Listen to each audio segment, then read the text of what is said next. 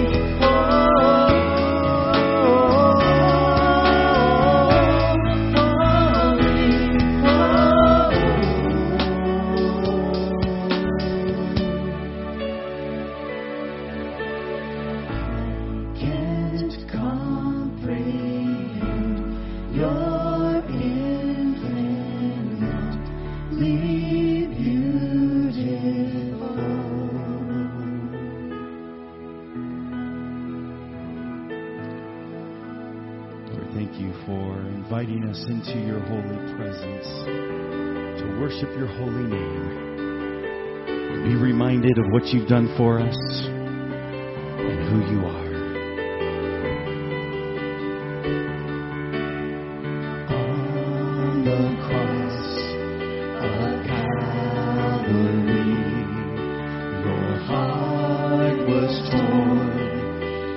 bring us peace, you gave it all. Jesus, the mystery of majesty, broken for our liberty, you gave it all. Jesus, you gave it all. Jesus, praise the Lord, oh my soul. I will sing of your great love forever. Praise the Lord evermore. I will sing of your great love forever.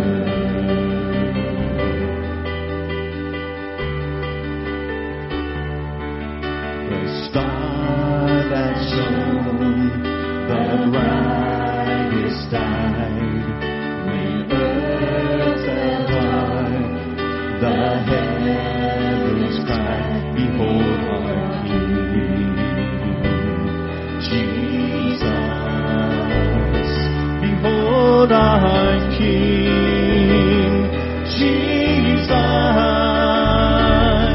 praise the Lord, oh my soul. I will sing of your great love forever. Praise the Lord evermore. I will sing of your great love forever. I will sing of your great love forever. We crown you King of majesty, our hope, our everything. You hold the victory forevermore. We crown you King of majesty, our hope, our everything. You hold the victory forevermore.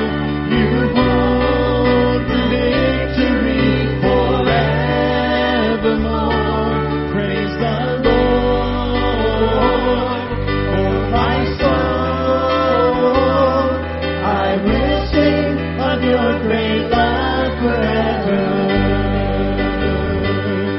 Praise the Lord evermore. I will sing of your great love forever. Praise the Lord, oh my soul. I will sing of your great love forever. Yes, I will sing of your great love forever. I will sing of your great love forever.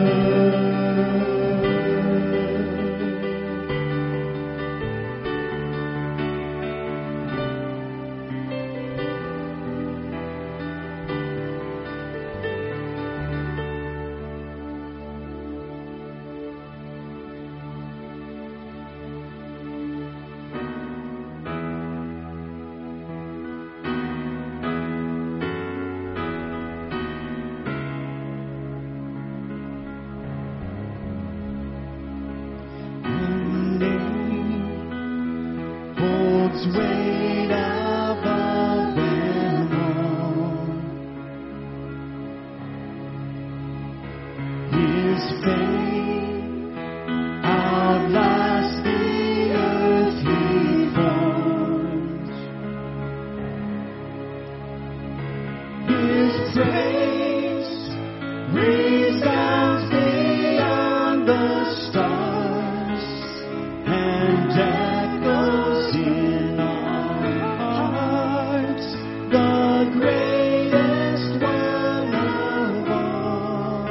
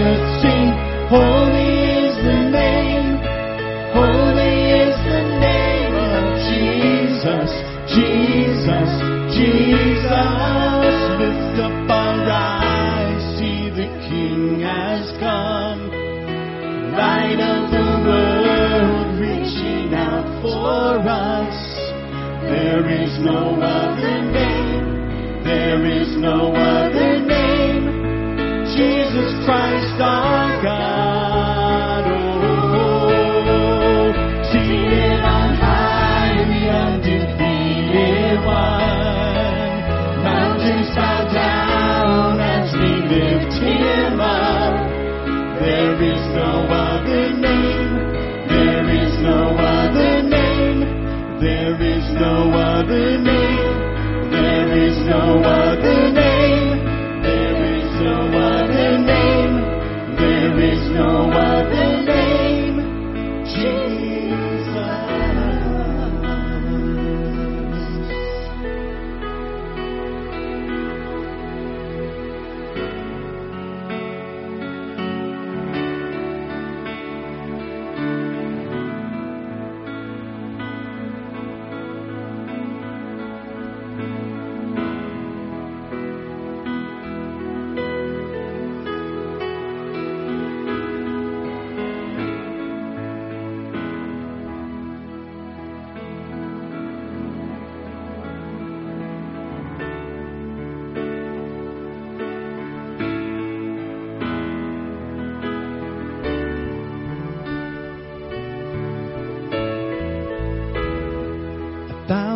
times I've failed, still your mercy remains.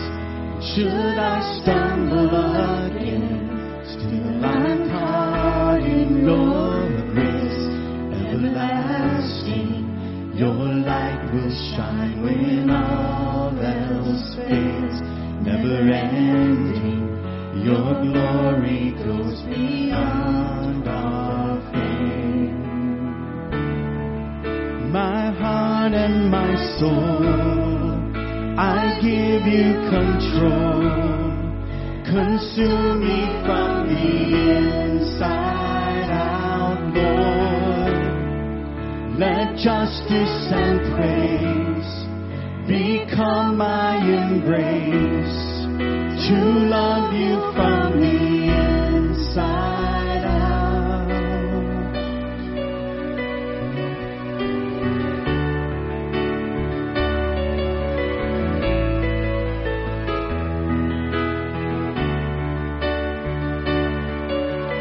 Make this our prayer this evening. Your will above all else, my purpose remains.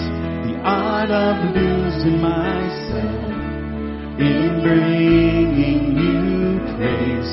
Everlasting, your light will shine when all else fades. Never ending, your glory goes beyond all fame. My heart and my soul, I give you control.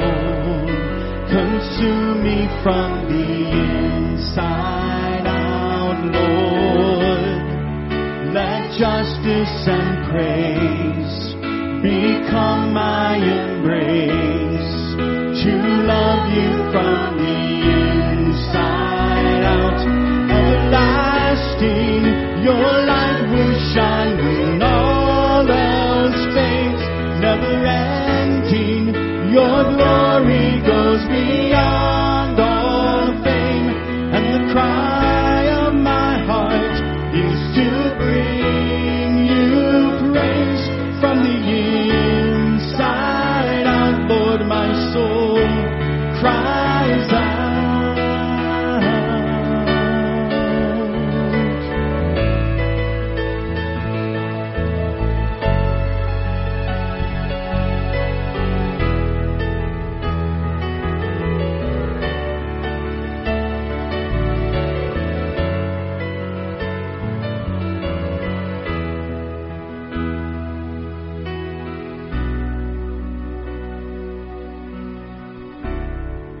My heart and my soul, I give you control.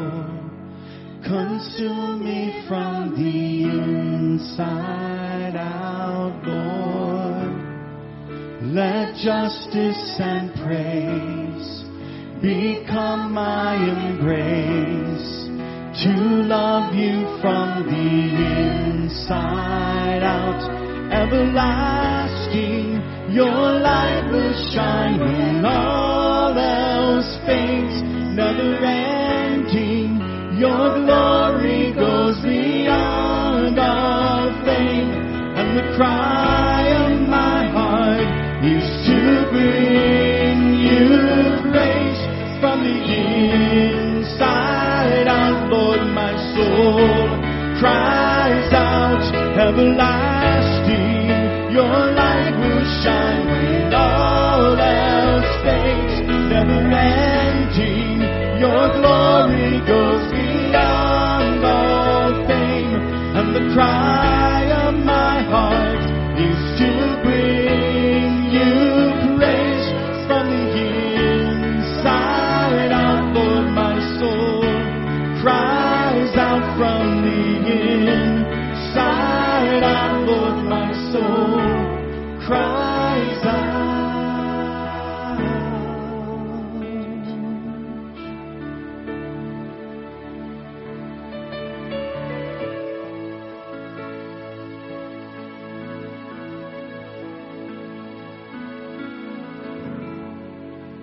God, that's our prayer this evening. that we always want to give you praise. We want to give you praise by the way we act. We want to give you praise by the way we talk, the way we sing, the way we go about our day. But God, we know that change has to happen on the inside first. So as this song says, God, we invite you to do heart surgery on us every time we're in your presence, so that we can truly be the expressions of your grace, your love, and your mercy, and reflect your glory and your character in everything that we do. We want to honor you. In Jesus' name, amen. You may be seated. Good. Open up your Bibles to 1 Corinthians as we continue our journey through the Bible. 1 Corinthians chapter 5. A couple of reminders that we got going on. Just a reminder of over the next couple of weeks we're collecting those donations for Ukraine that are going to Harmony Church. And I got an email that Marcel had already received the money. We wired it over there, and they took the family of 9 that's with them out shopping. And the testimony of Angela was she took them out shopping, and it's really kind of a cool thing going to a Romanian store. They're really kind of just interesting places. They got cool stuff. But the families, they were just gathering a few little things. She says, oh, no, get the things that you need. And they were very reluctant. But she was pushing them, saying, you get the toiletries you need, get the things that you need. And so they're already starting to use some of the resources that we sent over. And Tryon and another gal, and I can't remember her name, they are loading up a whole car full of material, of some clothes, some toiletries, and all the different things. And they are going into Ukraine. They're taking it up into Ukraine. So we're going to pray for them as those things go out and doing that. But we're continuing to collect those donations over here the next couple of weeks, and then we're going to wire it over to them. Is the fastest way to get there. Another reminder too, we were going to do a Steps of Paul trip, and that got canceled pre-COVID. And so we are, if you received an email because you were part of that trip, then good. If you didn't, we have an open registration for going to not Steps of Paul, but we're going to go to the 7 churches of Revelation in Turkey. And we're doing that in October. So we're going to have flyers that are coming out. You should get emails and with all the itinerary and stuff that's got all those details. So in my mind, in my sanctified imagination, come October, it'd be really cool to be there in Ephesus and reading about the church of Ephesus and have Jesus come back right at that moment. That'd be like way cool, wouldn't it? Right? I wouldn't have to take that long plane ride home. I would just go, I'm out. But that'd be cool. So that's coming up. So watch your emails and all of that. And then we'll talk about the other announcements later. Let's pray for Ukraine right now, though. God, I thank you that you've given us the privilege to partner with Marcel and Angela, and those are in Harmony. I thank you that the resources that you've provided for us, that we were able to hand it over to them. And that the monies that are going are being used right now. And being put in the hands of the refugees, the people that are there for this family and other families that are starting to come in. Lord, we ask that they would get to the housing that they need, that Marcel would get the permits that he needs, and all the things that they need to do to be able to establish those houses. So, Lord, we also pray for Tryon and his partner as they go in and they take these resources. I pray for their safety. I pray that you would keep everything running well mechanically, that they'd have a good border crossing, and the resources would get to the families that have need. Lord, as we take a look at your word tonight, some hard passages. As Tom said, there's going to be some surgery done on our hearts tonight. But God, you are the surgeon, and you cut away that which is not worthy. And so, Lord, help us to release these things unto you. We praise you and we thank you in Jesus' name. Amen. Well, Paul is continuing his letter to the church of Corinth, and it's a response letter to some things that had already come. This is not his first letter that he was writing to them, but he was informed about some different things. And we last picked up in the first section, chapters 1 through 4, in dealing with the divisions and the fractions that were in the church and how they were just arguing. They were arguing about, well, who had the better pastor, and whether it was Apollos or Paul or Cephas or we're the Church of Jesus or whatever the case was. And it was through pride that they had become arrogant about their home church, their house church. And so Paul was dealing with these factions and divisions that were taking place.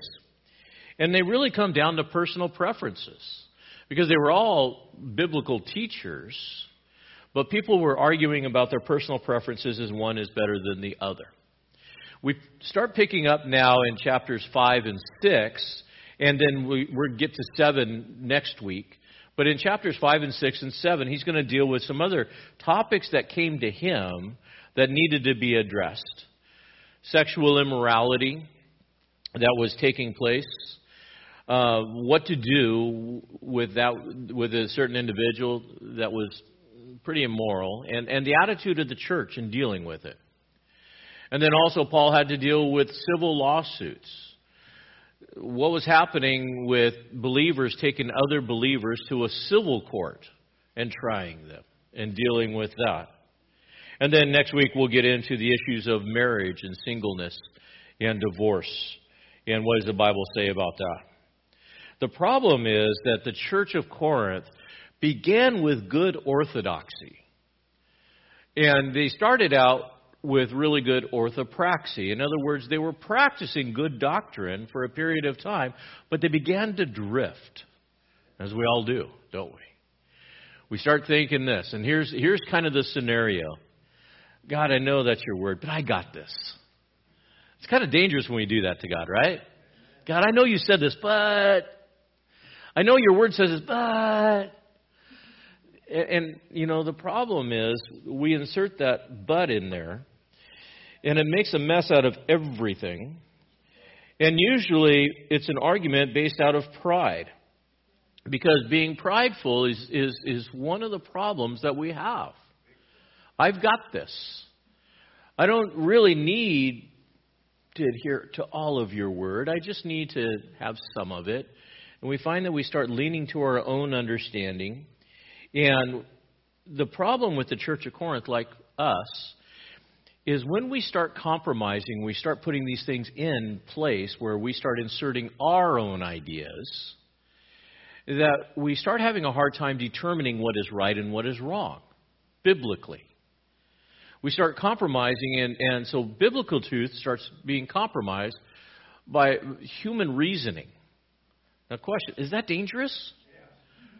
Hugely dangerous. When we start interpreting God's word based on our circumstances or feelings or the social culture, as was true with the Church of Corinth, it's dangerous, isn't it? The social culture should never determine orthodoxy, nor should it determine orthopraxy. In other words, what the world does should not determine the truth of God's word. But it's a hard line to live in because you're continually saturated. So what ends up happening with Corinth, and like with us, is they lost their ability to live a biblically moral life and to determine right from wrong in their judgments. They were tolerating sin within the church, which is like a cancer. And as a result, too, they were failing to render proper judgments among themselves. And so what happened is the church became very carnal, very fleshly within that. And their moral compass went sideways. And when the moral compass goes sideways, they become powerless as a church in the world. And they wander further and further and further away. So why is Paul writing the letter? To recalibrate them. Every single person here and every person watching online, we continually need to recalibrate our lives, don't we? To get back on center.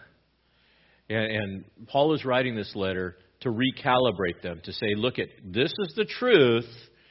Look at how far you've deviated from the truth. Let's make some corrections. Let's alter the course. There's a story about a guy that was leaving the port of Los Angeles, and he was heading to Hawaii. And he had his heading on his compass, and he was getting ready to go. The only problem is he didn't calibrate his compass prior to going, and his compass was half a degree off. He thought, it's not a problem. If you start out from L.A. to Hawaii half a degree off, how far do you think you'll miss the island? Miles. And that's the way compromise works. Just a little, little bit off. Or like I like to say about my friends sometimes, they're about half a bubble off of level. We get off. So what ends up driving that is pride. He starts out in verses 1 through 13 as he says this. And again, this would read as a letter. It's a continuation, but he moves to a new topic. And he says this, it's actually reported that there is immorality among you. And immorality as such is a kind that does not exist even among the Gentiles, that someone has his father's wife. Now you have become arrogant and have not mourned instead, so that the one who has done this deed would be removed from your midst. For I, on my part, though absent in the body but present in spirit, have already judged him who was so committed to this, as though I were present. And in the name of the Lord Jesus, when you are assembled, and I with you in spirit, with the power of the Lord Jesus, I've decided to deliver such a one to Satan for the destruction of his flesh, so that his spirit may be saved in the day of the Lord Jesus. Now your boasting is not good. Do you not know that a little leaven leavens the whole lump of dough? Clean out the whole leaven, so that you may be a new lump, just as you are in fact unleavened. For Christ our Passover also has been sacrificed. Therefore, let us celebrate the feast, not with the old leaven, nor with the leaven of malice and wickedness, but with the unleavened bread of sincerity and truth. Now I wrote you in my letter not to associate with immoral people.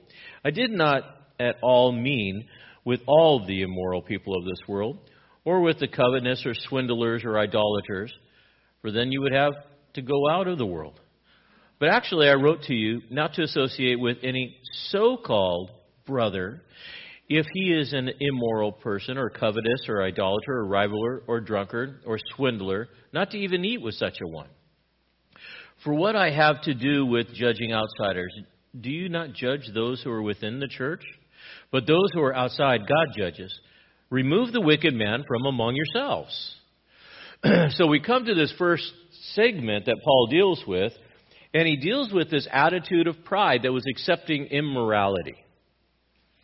Now, whether it was the attitude of we got this, or it was the attitude of we are very, very free in accepting all manners of life, Paul is shocked. Did you note the tone? He said, I'm amazed. It's actually reported? Like, really? Actually reported. Really. There's a record of a guy that is living in an immoral life, and he's accepted by your community. And it blew his mind as if it was a question. And within this, it was a report of gross negligence, gross immorality that was being tolerated in the church. And what was the sin? The sin was incest. It was a man who was having a sexual relationship with his stepmother. And the church was allowing it. Someone who was calling himself a brother. It was widely known that it reached the ears of Paul that this was going on, and it was accepted as fellowship within the church. Question, is that a dangerous thing? Now, by now your mind should be going, oh, wow.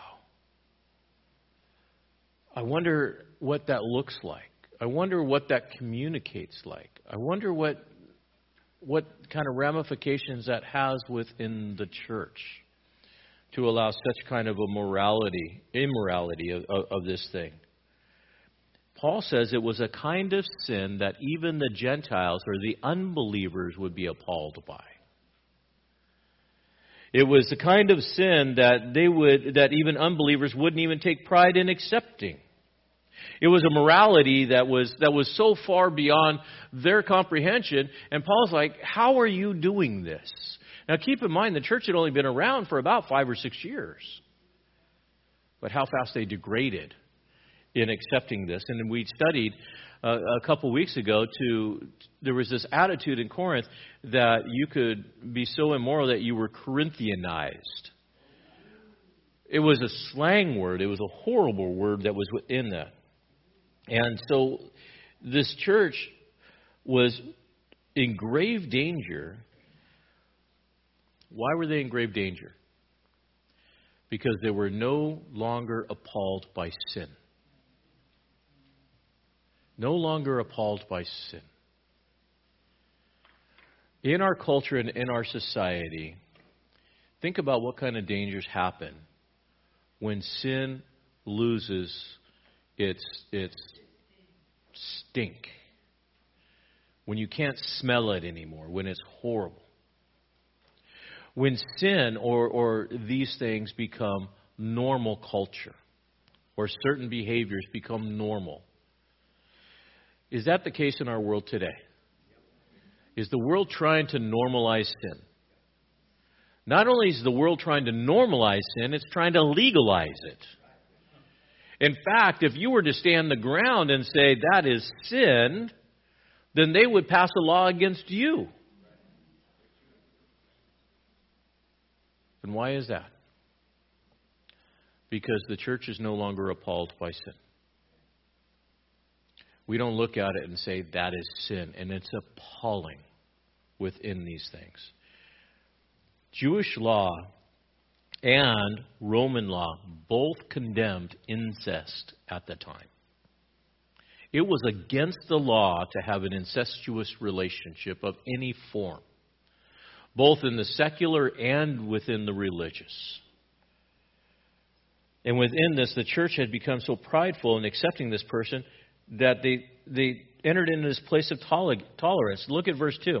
He says, you have become arrogant and have not mourned instead.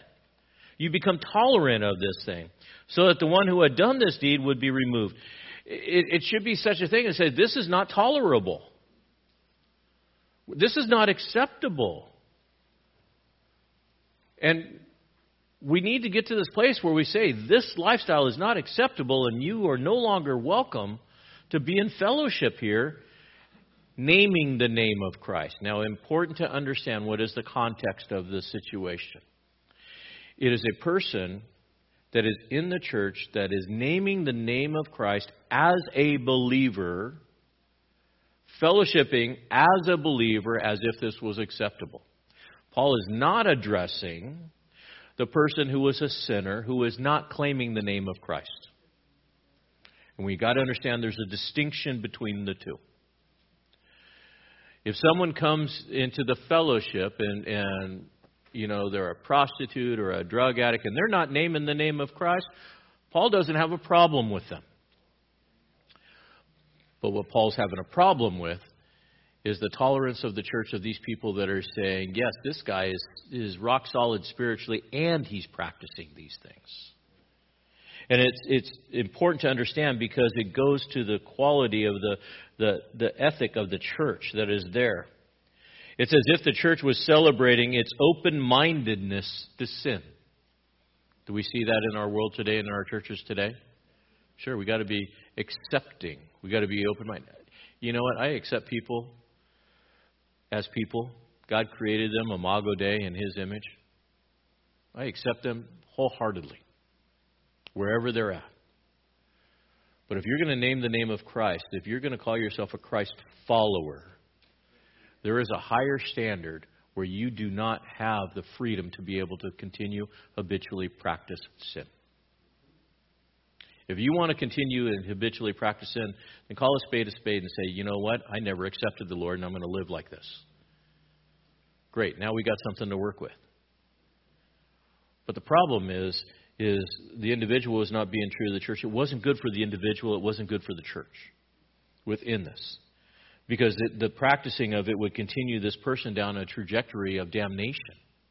It's not loving to let somebody pretend or feel like they are saved when they are not, because you've widened the gap so wide that they feel like it's okay. That's not loving. What's loving is to say, look it, the arsenic that you're eating is eventually going to kill you. You need to stop. Or the drugs that you're putting in you is going to kill you. Or this lifestyle. And so as a patriarch of the church, Paul's heart was broken. In 2 Corinthians 12:21, he says this, I am afraid that when I come again, my God may humiliate me before you, and I may mourn over many of those who have sinned in the past, and, note, not repented of the impurity, immorality, and sensuality which they have practiced. In other words, Paul had every desire to come to Corinth, to visit Corinth, and he says, I'm concerned when I get there, my heart's going to break, and I am going to be humiliated because I am going to be wailing and crying all over the place over how bad it's gotten. For those of you that have wayward kids, that you've raised in the Lord and they've gone to church or whatever, and you look at their lifestyle now, you might know the heart of Paul. When you look at their behavior and you go, wow, how far you've fallen. And it just breaks your heart within this. What should they do? What is Paul calling for? He's calling for the proper action. Put this guy out of fellowship. Quit giving this guy a false sense of security, and quit giving this idea to everybody else out there that they could live in this false sense of security by continuing to sin, because that's what they were doing.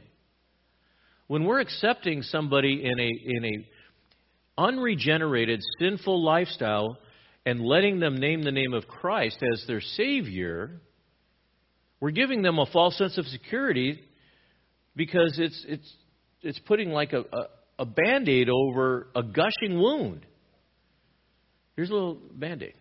Yeah, but my arm's about to fall off. That's okay. Don't worry about it. We got to understand that Paul's heart's broken because he can see the end outcome. And within this, their tolerance of sin, it was falsely based on what we would call today Christian freedom. What is Christian freedom? Christian freedom is the ability to be led by the Spirit and to be governed by the Spirit, and have the freedom. The freedom to be able to, let's say, for example, drink alcohol or not drink alcohol. Or to be able to watch certain movies or not watch certain movies, or to go certain places or not go certain places. We exercise Christian freedom all the time, based on the conviction of the Holy Spirit.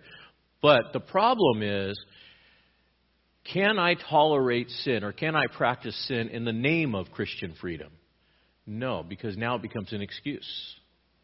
It becomes an excuse for that's in it. And Paul was not physically present, but he was present by Spirit. And something that's interesting that as I studied this today, you know, whenever you study God's Word, you always learn something new. Paul in here sets down a biblical principle. And the biblical principle that Paul says is this: I don't have to be there, I don't have to be present, and I don't have to know all the details, but I've already created a judgment. I've already judged this person.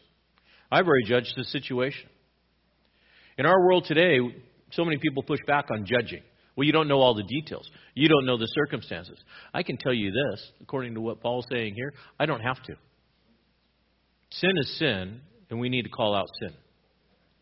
And when it's that blatant and that open, it is okay to call sin, and to call the leadership out to lead.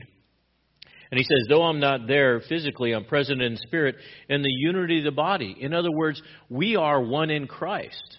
And it's as if I was there, so you need to act upon the wishes that I'm telling you. And what was Paul saying?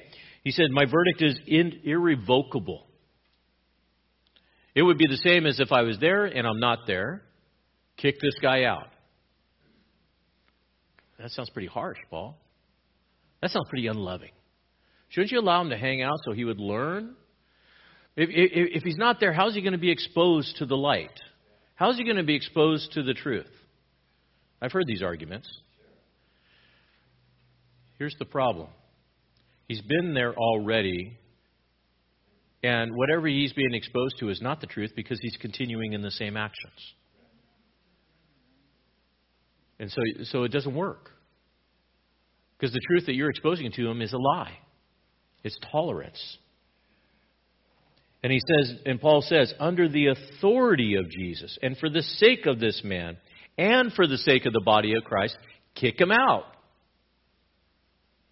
Kick him out of fellowship. And notice he says, and hand such a one over to Satan. Wow. That's pretty unloving. That's pretty intolerant. That's unaccepting of the diverse lifestyles that are out there. We got to accept everybody. No. What does it mean to turn somebody over to Satan?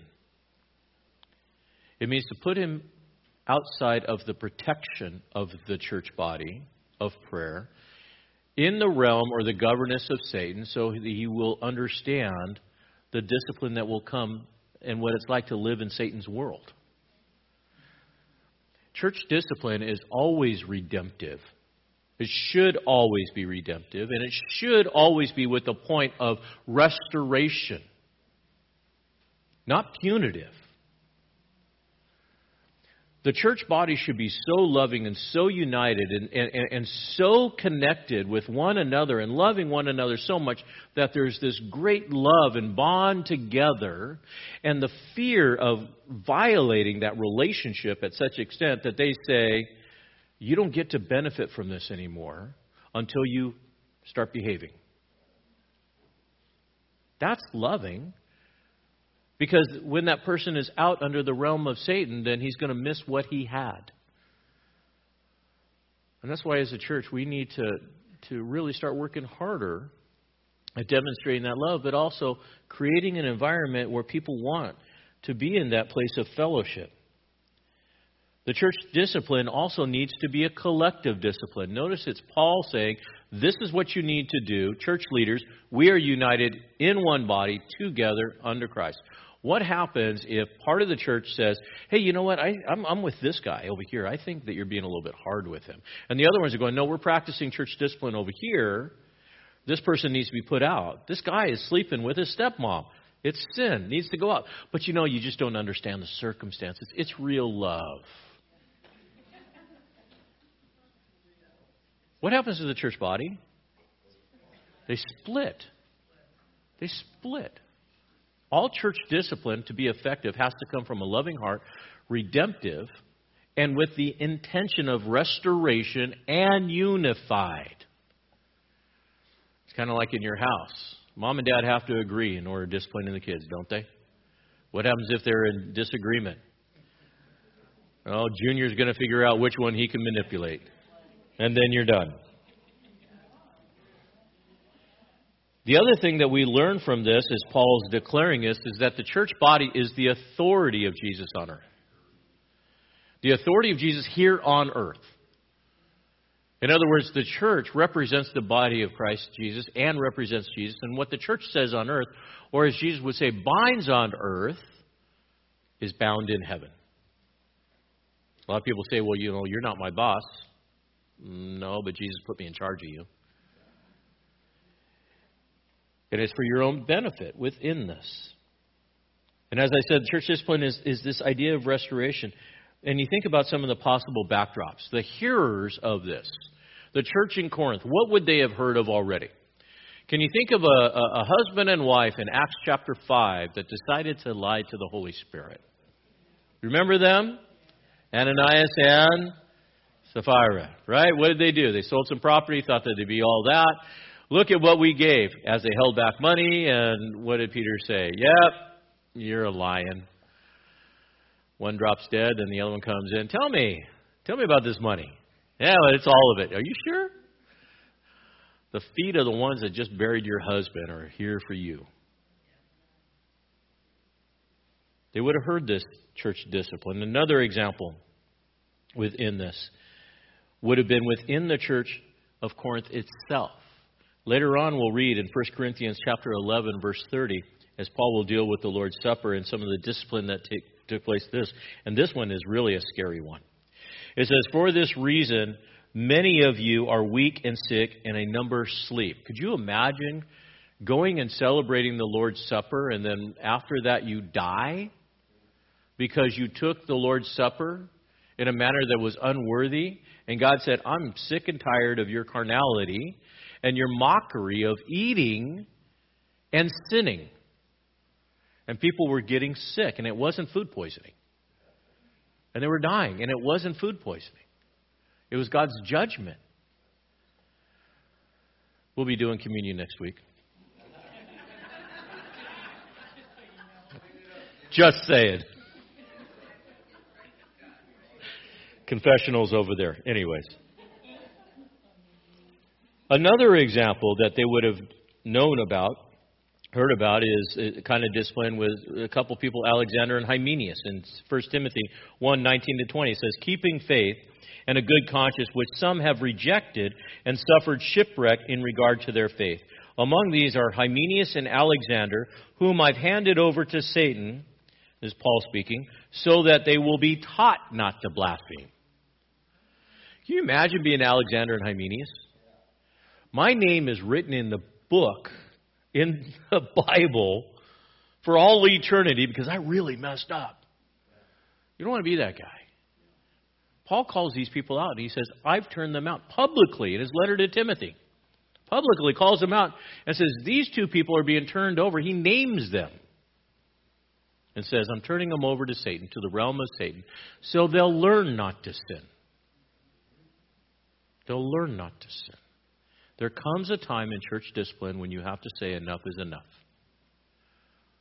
And you need to be able to turn them over. Why? Because you hate them? No, because you love them. But within this, we got to understand that when we tolerate sin in our life, we're tolerating contamination. Paul reaches back into his Jewish mindset, because he's a Jew, in the Passover meal. Now, again, he's writing to Gentiles, but they would understand a little bit. But he reaches back and he says, how do I explain it to these guys? Well, in the Passover, what would the Jews do? Prior to the Passover, they would go around and remove all the leaven from the house. Because the leaven was yeast that works through. There was a saying, a little yeast works through the whole batch of dough. They would have known what it means within this. And the Passover, and Christ is that Passover. So if Christ is the Passover, which he is, then we got to remove the sin out of our life in order to be in fellowship with him. Because if we allow a little bit of sin in our life, it's going to grow. How many of you in here do not have a problem with sin? How many of you do? We all. And we always have to be on guard and make sure that when that sin starts creeping up, when we become aware of it, that we remove it. We got to be on watch for it. Why? Because it's a slippery slope. It is so slippery before you know it. And all it takes is this little bit. I love sourdough bread, but it's full of death in a lot of ways for me. But you look at it and you think about it. What's Paul saying? He says, as a church body, you can't tolerate that. In your personal life, you can't tolerate that. And it has to be removed. In the body of Christ, you can't tolerate that.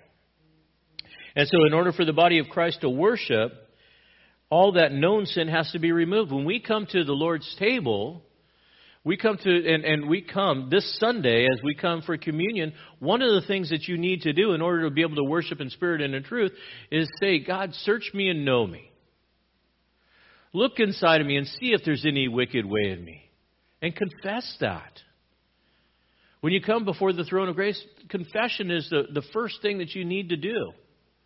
And be honest with God. Why? Because he knows. You're not informing him of anything. You're agreeing with him, and that's what confession is. Confession is agreeing about your lifestyle, your sin, the same way that God sees it. That's what confession is. So many times we think in confession, I'm informing God. No. You're just bringing it up to the surface and say, God, I see it the way you see it. And then you get rid of it. Remove it within that. So Paul goes on and he rebukes and corrects this church here in verses 9 through 13. And he says this. He says, I wrote in my letter not to associate with immoral people. Paul had written a previous letter, one that we do not have. But in a previous letter, he had already instructed the church not to have an association with immoral people within this. Now, what Paul is not saying is that they are called to live an ascetic life. You know what an ascetic life is? Don't hang out with anybody that is a sinner. The only problem is you never see each other. Because we're all sinners. Well, what's he talking about? He's talking about those that are in habitual practice of sin, specifically the sexually immoral sin.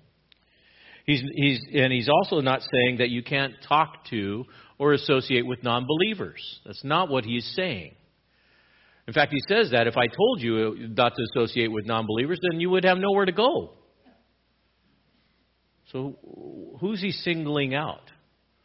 He's singling out this individual that is a professing believer or calls himself a believer and is engaging in what is called profane behavior.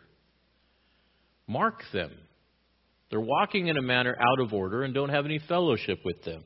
In Titus 3:10 and 11, we understand this idea of association, and it means to mix up.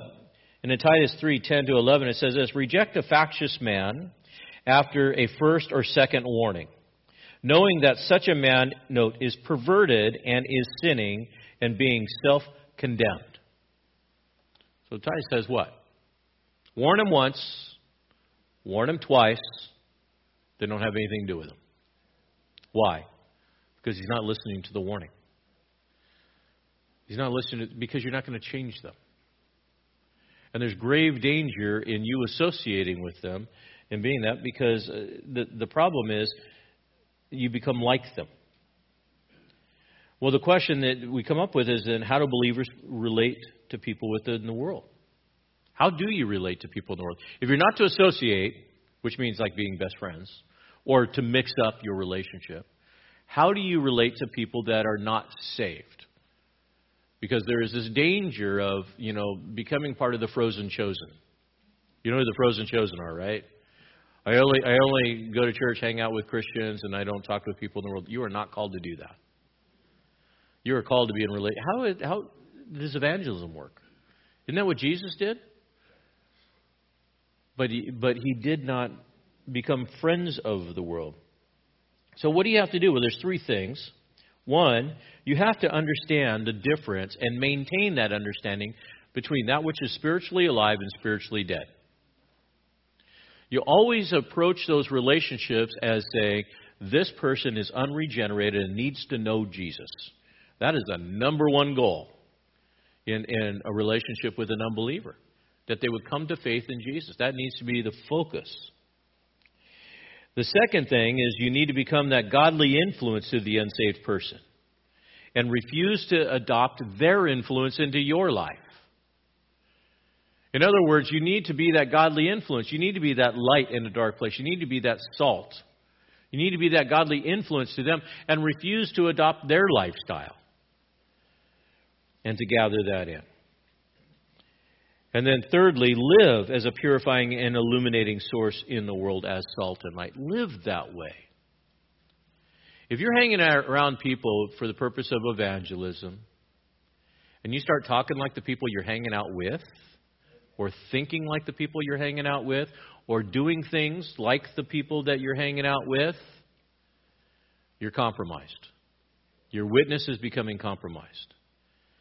You should always pray first before you meet with them. Have a strategy when you meet with them. You say, well, Kerry, is that manipulative? No, that's evangelistic.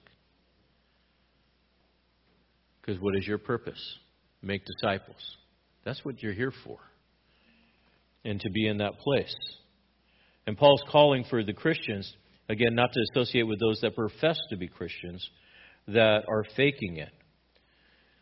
And within this, he says those Christians should not hang out with the immoral Christians, but to disassociate from them.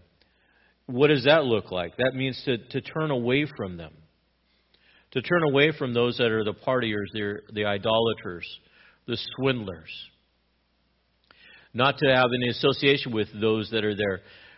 Notice in verse 11, the so-called brother, if he is an immoral person or a covetous or an idolater, a reveler, or a drunkard or a swindler, not to even eat with such a one.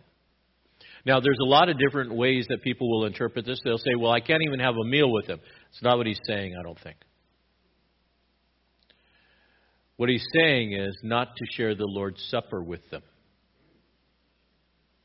In other words, if there's a Christian brother that is living, or a Christian sister that is living in sin, and you know they're living in sin, and it would have been much easier in the house churches that they were in, for you not to take communion with that person. Why? Because it's an act of worship. It's acknowledging the fact that Jesus died on the cross for my sins. It is celebrating that which is in common, the body of Christ and the blood of Christ. How could you have that in common if they're practicing sin? He says, don't do it. Take that stand. Even to the point, would you go to that brother or sister and say, I can't have communion with you because you're still living in sin? Repent of your sin. Come back to the Lord so that we might have communion together. We might celebrate communion together. But till then, it's a no-go for me. Not to share that Lord's Supper meal that's there. And in context, that's what Paul is talking about, the gathering of the church. And as we'll see later in Corinthians, the sicknesses that were going on within the church and even unto death because they weren't practicing that. So he's having a clean house. Lastly, in chapter 5, he says this, the church's job is not to judge the world. Please hear me clearly with that. It is not our job to judge the world. It is our job to judge ourselves. It is our job to judge people within the church. But it is not our job to judge them. Paul says that's God's job. There is one lane that we need to stay in. Our lane. And we need to stay out of God's lane. That belongs to God. And I can tell you this, I have enough to do in my life without having to worry about judging everybody else in the world. But within this, he says, look, you've got enough, Corinth, to judge within yourself. The other aspect is this. How much authority do I have to those that are not saved? Do I have any authority over them? No. Absolutely not. So if I have no authority, then what does my judgment do? Absolutely nothing but blows a witness. I should love them. But within the church, I do have authority. Why? Because we are one body under the lordship of Jesus Christ. And if you're causing division, or if there is sin, then for the sake of the health and the unity, for your sake and the body's sake, then yes, we need to deal with that. To be able to judge within. Within this, we got to understand that it's going to be tough. There is a grave responsibility of the church to judge the church itself and that alone. Peter would write in his letter, 1 Peter 4:14-17 says this, if you were reviled for the name of Christ, you are blessed because the Spirit of glory and God rests on you. So expect it. And make sure that none of you suffers, note, as a murderer or as a thief or as an evildoer, troublesome, or meddler. But if anyone suffers as a Christian, he's not to be ashamed, but is to glorify God in this name. In other words, if you're suffering because you're a sinner, well, then you get what you get, don't throw a fit. If you're suffering as a Christian, you're blessed. Why? Because you're representing Jesus. But there's a distinction that's in there and should not be ashamed. But then Peter goes on and he says, for it's time for the judgment to begin with the household of God. And if it begins with us first, what will be the outcome of those who do not obey the gospel of God? In other words, we've got to take care of our own house and not worry about the house out there. We need to put our emphasis on the things that are going on within the church and let God deal with those things that are outside of the church. Going on with that same theme of judgment, he continues this thought in chapter 6. Because here's the problem. Your judgment is poor in tolerating sin within the church. Now your judgment is poor in how you're dealing with one another in civil lawsuits. Notice what he does here and focuses on this next topic. There was litigation that was going on between believers. In other words, Corinthian believers were taking other Corinthian believers to a civil court and going to a civil non-believer judge to try between two believers. You say, well, what's the problem with that? What is the basis of judgment of an unbeliever? It's going to be a worldly standard. What is the basis of a believer? Godly standard. Where do you need, if you've got two believers, who's your authority? The world or God? And to be able to decipher that. And under the body of Christ and under the authority of Christ, Jesus needs to be the judge. So these civil cases were going on under secular judges, Christians taking other Christians to court. Why? Because they wanted theirs. I'm going to take you to court. Why? Because you've wronged me and I want my due diligence, or I want to make you pay within this. And what ends up happening is it leads and reveals the failure of the church, the failure of judgment, the failure of discerning right and wrong. And if the church can't settle the simple disputes within itself, then how is the church ever going to be qualified to rule with Jesus in the kingdom age? We're going to have far greater responsibility when Jesus comes back, so we need to get it together. So in verses 1 through 11, he works through the litigation. Does any of you, when he has a case against his neighbor, dare to go to law before the unrighteous and not before the saints? Or do you not know that the saints will judge the world? If the world is judged by you, are you not competent to constitute the smallest law courts? Do you not know how we will judge angels and how much matters of this life? So if you have law courts dealing with the matters of this life, do you appoint them as judges who are of no account in the church? I say this to your shame. It is so that there is not among you one wise man who will be able to decide between his brethren.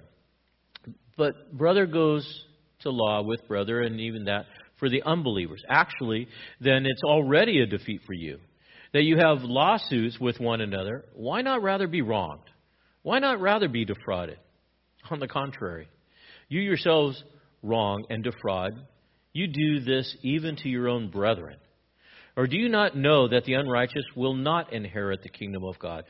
Do not be deceived, neither fornicator, nor idolater, or adulterers, or effeminate, or homosexuals, nor thieves, nor covetous, nor drunkards, nor rivalers, nor swindlers will inherit the kingdom of God.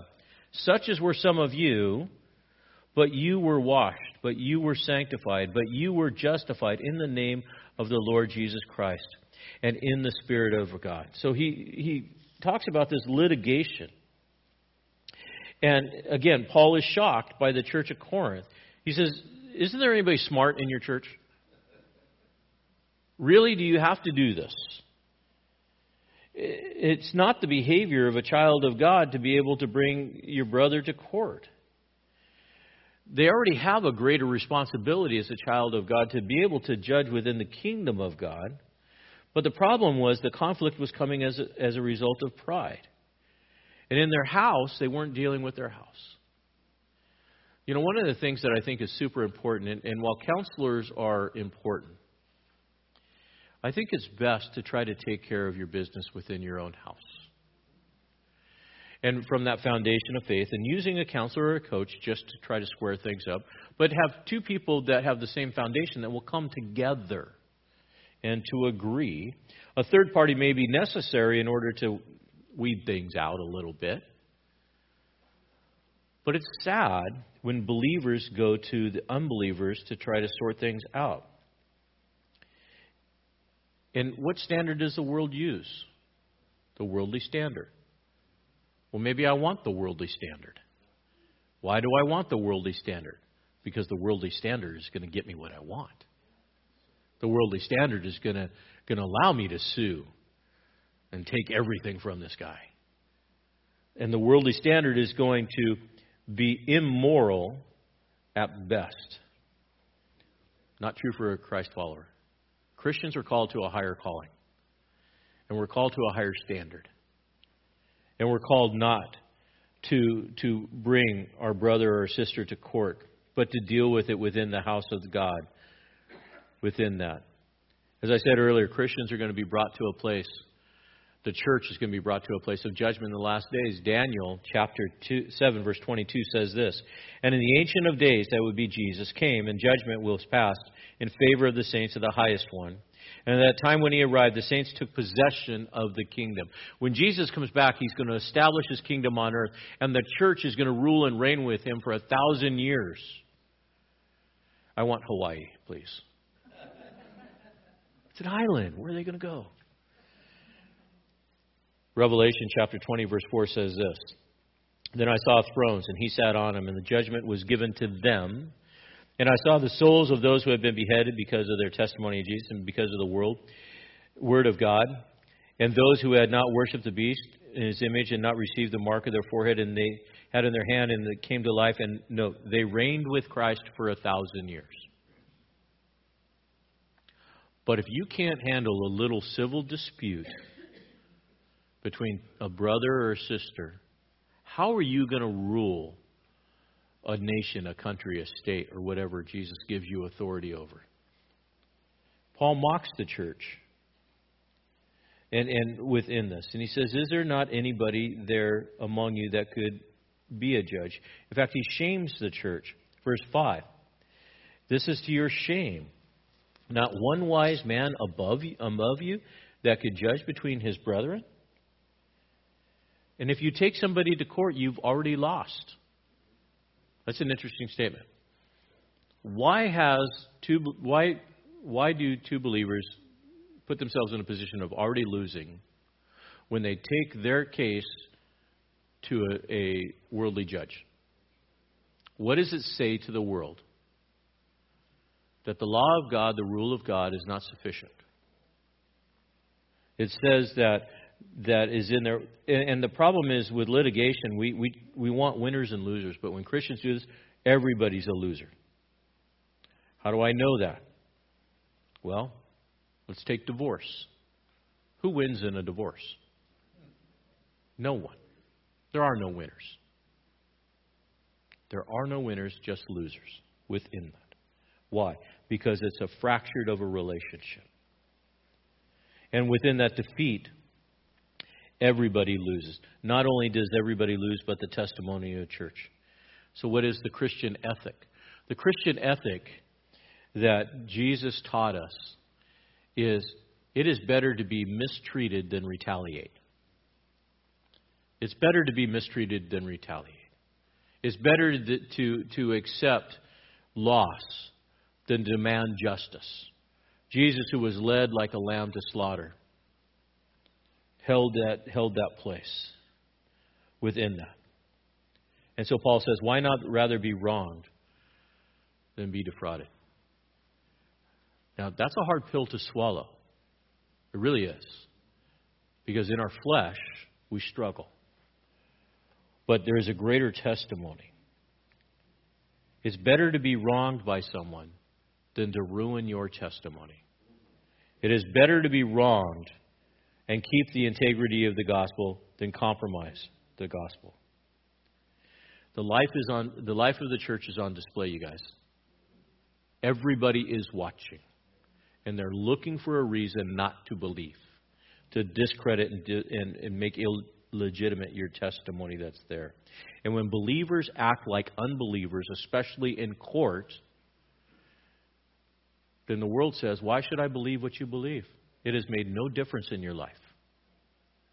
There's no value in it. Furthermore, in verses 9 through 11, Paul goes through this whole list. And you would think that this list was something that was taken out of context, and sometimes it is. You would say, well, Paul, you went on a tangent and you're just speaking against a bunch of people that are in horrible lifestyles. I mean, these are some pretty bad lifestyles, are they not? Shameful lifestyles. We think about these lifestyles, and as you enter in, it says, don't you know that the unrighteous will not inherit the kingdom of heaven? The unrighteous will not inherit the kingdom of heaven. Therefore, the unrighteous will never judge in the kingdom of heaven. That's the context. And who are the unrighteous that will never inherit the kingdom of heaven or be judges in the kingdom of heaven? He gives this list. It's those of sexual depravity, fornicators. The word is porneia. Literally means those that practice that which is sexually immoral. Idolaters, Why is idolaters in the sexual list? Because in the Corinthian culture, it was part of the pagan worship to go to the temple prostitute to worship idols. And so as part of your idolatry, you were sexually active in the pagan practices. The adulterers, these were those that were sexually unfaithful. The effeminate. The word effeminate is malakos. It means soft. And by definition, it is the passive person in a homosexual relationship. Effeminate. Homosexuals is the counterpart. He would be, or she would be, that would be the active partner in a homosexual relationship or homosexual behavior. Paul says these are the sexual sins that are there. Will not inherit the kingdom of heaven. Will not rule in the kingdom of heaven. Then he talks about social depravity. The thieves, the covetous, the drunkards, the rivalers, the swindlers. The me-centered life. He says, don't be deceived. Those that practice such things will not inherit the kingdom of heaven, nor will they be rulers in the kingdom of heaven. But, here's the irony. You're going to them to judge you. He says, and were such you, but then you were washed, you were justified, you were sanctified. You used to be like that. Now, if that was your lifestyle, go to them. Why? Because they're like-minded. But you're not like that anymore. So quit going to them for judgment. They're not capable of ruling. Why? Because they're spiritually dead. The born-again believer is the better judge. Why is he a better judge? The born-again believer is a better judge because they have a better law. They have a better God, they have a better Christ, they have a better pattern, and they have a better outcome because the born-again believer actually loves the person they're judging. Whereas the unrighteous doesn't love the person they're judging. I would rather go to a judge that loves me and has my best interest rather than someone who is looking what they can get from me or to destroy me. Why else is the believer a better judge? Because they have the greater capacity for grace. No one knows grace like one who has been given grace by God. They are a better judge because they love. They are a better judge because they can show grace. And they are a better judge because they know what forgiveness means because they've been forgiven. So why are we taking our stuff to the world to be judged? It's foolishness. We should go to those that have our best interest at heart. In a perfect world, in my perfect world, only Spirit-led Christians would be judges all the way through to the Supreme Court. Why? Because they're the best judges. A Spirit-led, born-again believer is the best judge. An unbeliever, they might be smart, but they don't know grace, they don't know mercy, they don't know forgiveness, and they don't know love because they don't know God. Therefore, we need to pull back from these things and say, God, you're in charge. And let the litigation be done within the house of God. And understand that even in the world standards, if we lose, that's okay. Paul would write in Romans 14:17, for the kingdom of God is not eating and drinking, but righteousness and peace and joy in the Holy Spirit. It's not eating and drinking. It's not the temporal things. Who cares? It's all about the joy and the peace that's in that. Lastly, Paul deals with the behavior of the believers in verses 12 to 20. He says, all things are lawful for me, but not all things are profitable. All things are lawful for me, but I will not be mastered by any. Food is for the stomach, and the stomach is for food, but God will do away with both of them. Yet the body is not for immorality, but for the Lord. And the Lord is the Lord of the body. Now, God has not only raised the Lord, but will also raise us up through his power. Do you not know that your bodies are members of Christ? Shall I then take away the members of Christ and make them members of a prostitute? May it never be. Do you not know that the one who joins himself to a prostitute is the one with her? For he says, the two shall become one flesh. But the one who joins himself to the Lord is one spirit with him. Flee immorality and every other sin. that man commits is outside the body, but the immoral man sins against his own body. Or do you not know that your body is the temple of the Holy Spirit who is in you, whom you have from God, and that you are not your own? For you have been bought with a price. Therefore, glorify God in your body. Well, the last thing he does is he comes back and he circles back around on this incestuous man's and the condition in this. He says, look, this is why it's bad. Who owns you? God. If you're a Christ follower, if you're a Christian, God owns you and He owns your body. It belongs to Him. That's what it means to be redeemed. You are not your own, and your body is not your personal play toy. It belongs to God. And what should we do? As he ended this, he says, glorify God in your body. One of the greatest stumbling blocks for the church of Corinth and for the believer's life is sexual sin. It is a stumbling block to everyone. And in Corinthian pride, they thought, well, we can tolerate this incestuous person. And he says, no. But the other problem was this prostitution that was going on. Now, understandably, the believers that were coming out of a Corinthian lifestyle had generations where it was acceptable to go to the temple prostitute. And yet, they were coming out of this lifestyle, and he says, no, you can't do that. Because you're joining yourself to a prostitute. And he says, all things are lawful by the grace of God, but it's not profitable. One of the questions you can ask yourself is, while I can do this, should I do it? While I have the grace of God to do this, is this the best thing that I could be doing? Or should be doing? God has graced me to be able to do this, but we should never use grace as an excuse for sin. Ever. Well, God's given me grace. God's given me free. I'm going to do this right now. I'm going to ask for forgiveness later. Does it work that way? No, it doesn't work that way. And so we got to ask ourselves, is this the best thing or the most profitable thing that I could be doing? Paul says, like food. Food is good, isn't it? Until it turns to gluttony. Money, good? Until it becomes greed. Sex, good? It is.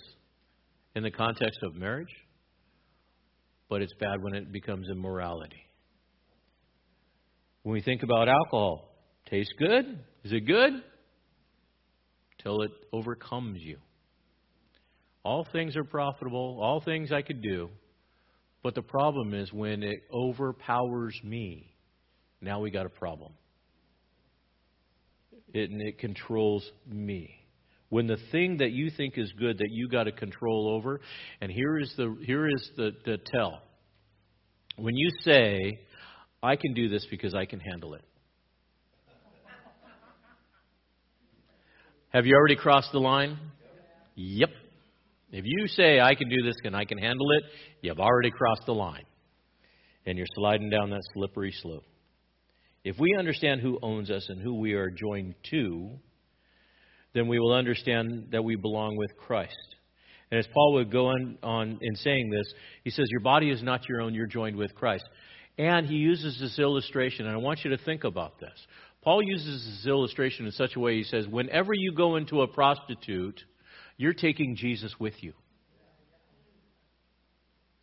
Oh, no. That's a bad visual image. Whenever I do whatever this sin is, I'm forcing Jesus to go with me on this. When I'm watching this movie, when I'm, getting ripped, whatever I'm doing, I'm making Jesus do it. Why?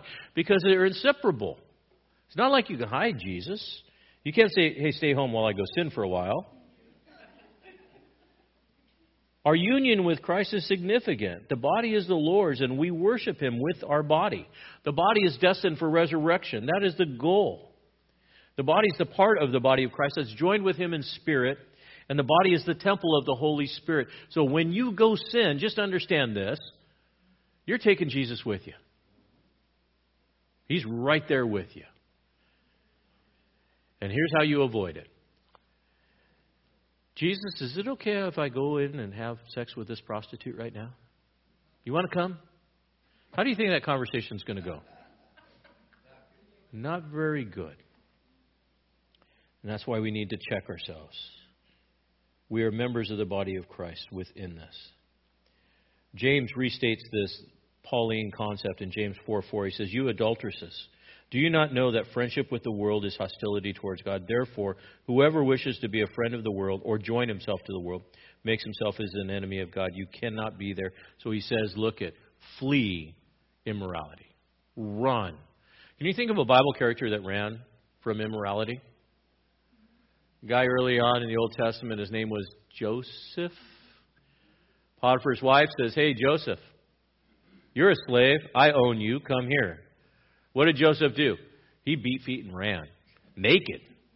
She had his cloak. He was gone. Sometimes you just got to run. Sometimes you got to avoid. You got to flee immorality.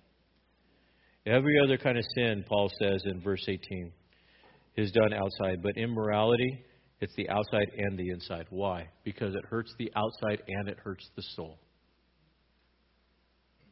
This man that was incestuous with his wife was hurting himself, but he was also hurting the church. And he was creating a fraction within the church, and they were divided over this. You are the temple of God. Worship God with your body. Worship God with your whole being. He deserves it. He saved you. And when sin starts creeping in, ask yourself, Jesus, do you really want to do this with me? It'll keep you from that place. Let's pray. God, I thank you that we can come to this place and we can worship you. I thank you, God, that we can honor you with our voices and our lives and our bodies. Lord, each one of us are struggling with sins and thoughts, actions, areas in our life that we have to put to death. Give us victory over that, Lord, as we confess these sins. We know you're faithful and just to forgive us. There's no condemnation for those who are called according to your holy name, Lord Jesus. We thank you that we live that freedom. But Lord, help us not to use that freedom for our own advantage. Lord, may you build into our lives a sacrifice, an offering. And may we present that offering daily to you, our lives, our voices, and every part of our being. And may everything we say and do make you smile. In Jesus' name, amen.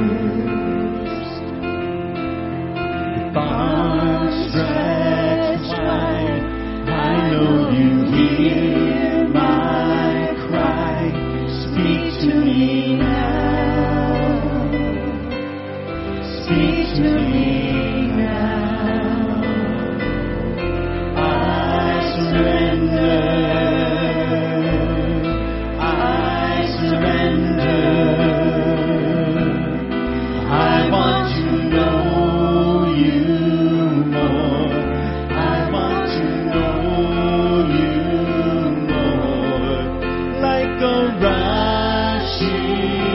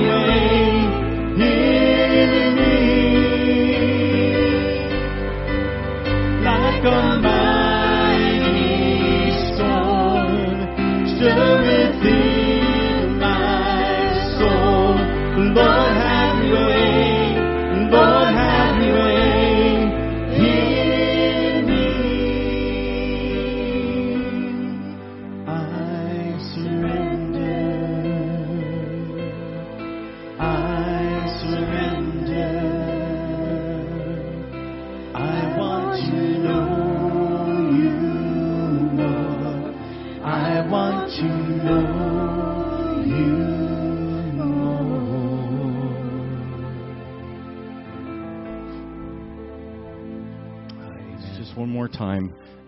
Sing that as our closing and as our closing prayer. I surrender. I surrender. I surrender. I want to know you more. I want to know you more. Lord, that's our prayer. Creating us a clean heart each and every day as we lean and trust in you and follow you. In Jesus' name, and everyone said, amen. Praise Jesus. Have a good rest of your week. Thanks for joining us in the study of God's Word with Pastor Kerry Wacker. We'd love to have you join us in person for worship each Sunday morning at 9 a.m. or 10:45 a.m. We also meet Wednesday nights at 6:30 p.m. Warren Community Fellowship is located at 56523 Columbia River Highway in Warren, Oregon, between Scappoose and St. Helens. For more information about Warren Community Fellowship or about WCF Ministries, call us at 503-397-4387. And don't forget to like us on Facebook.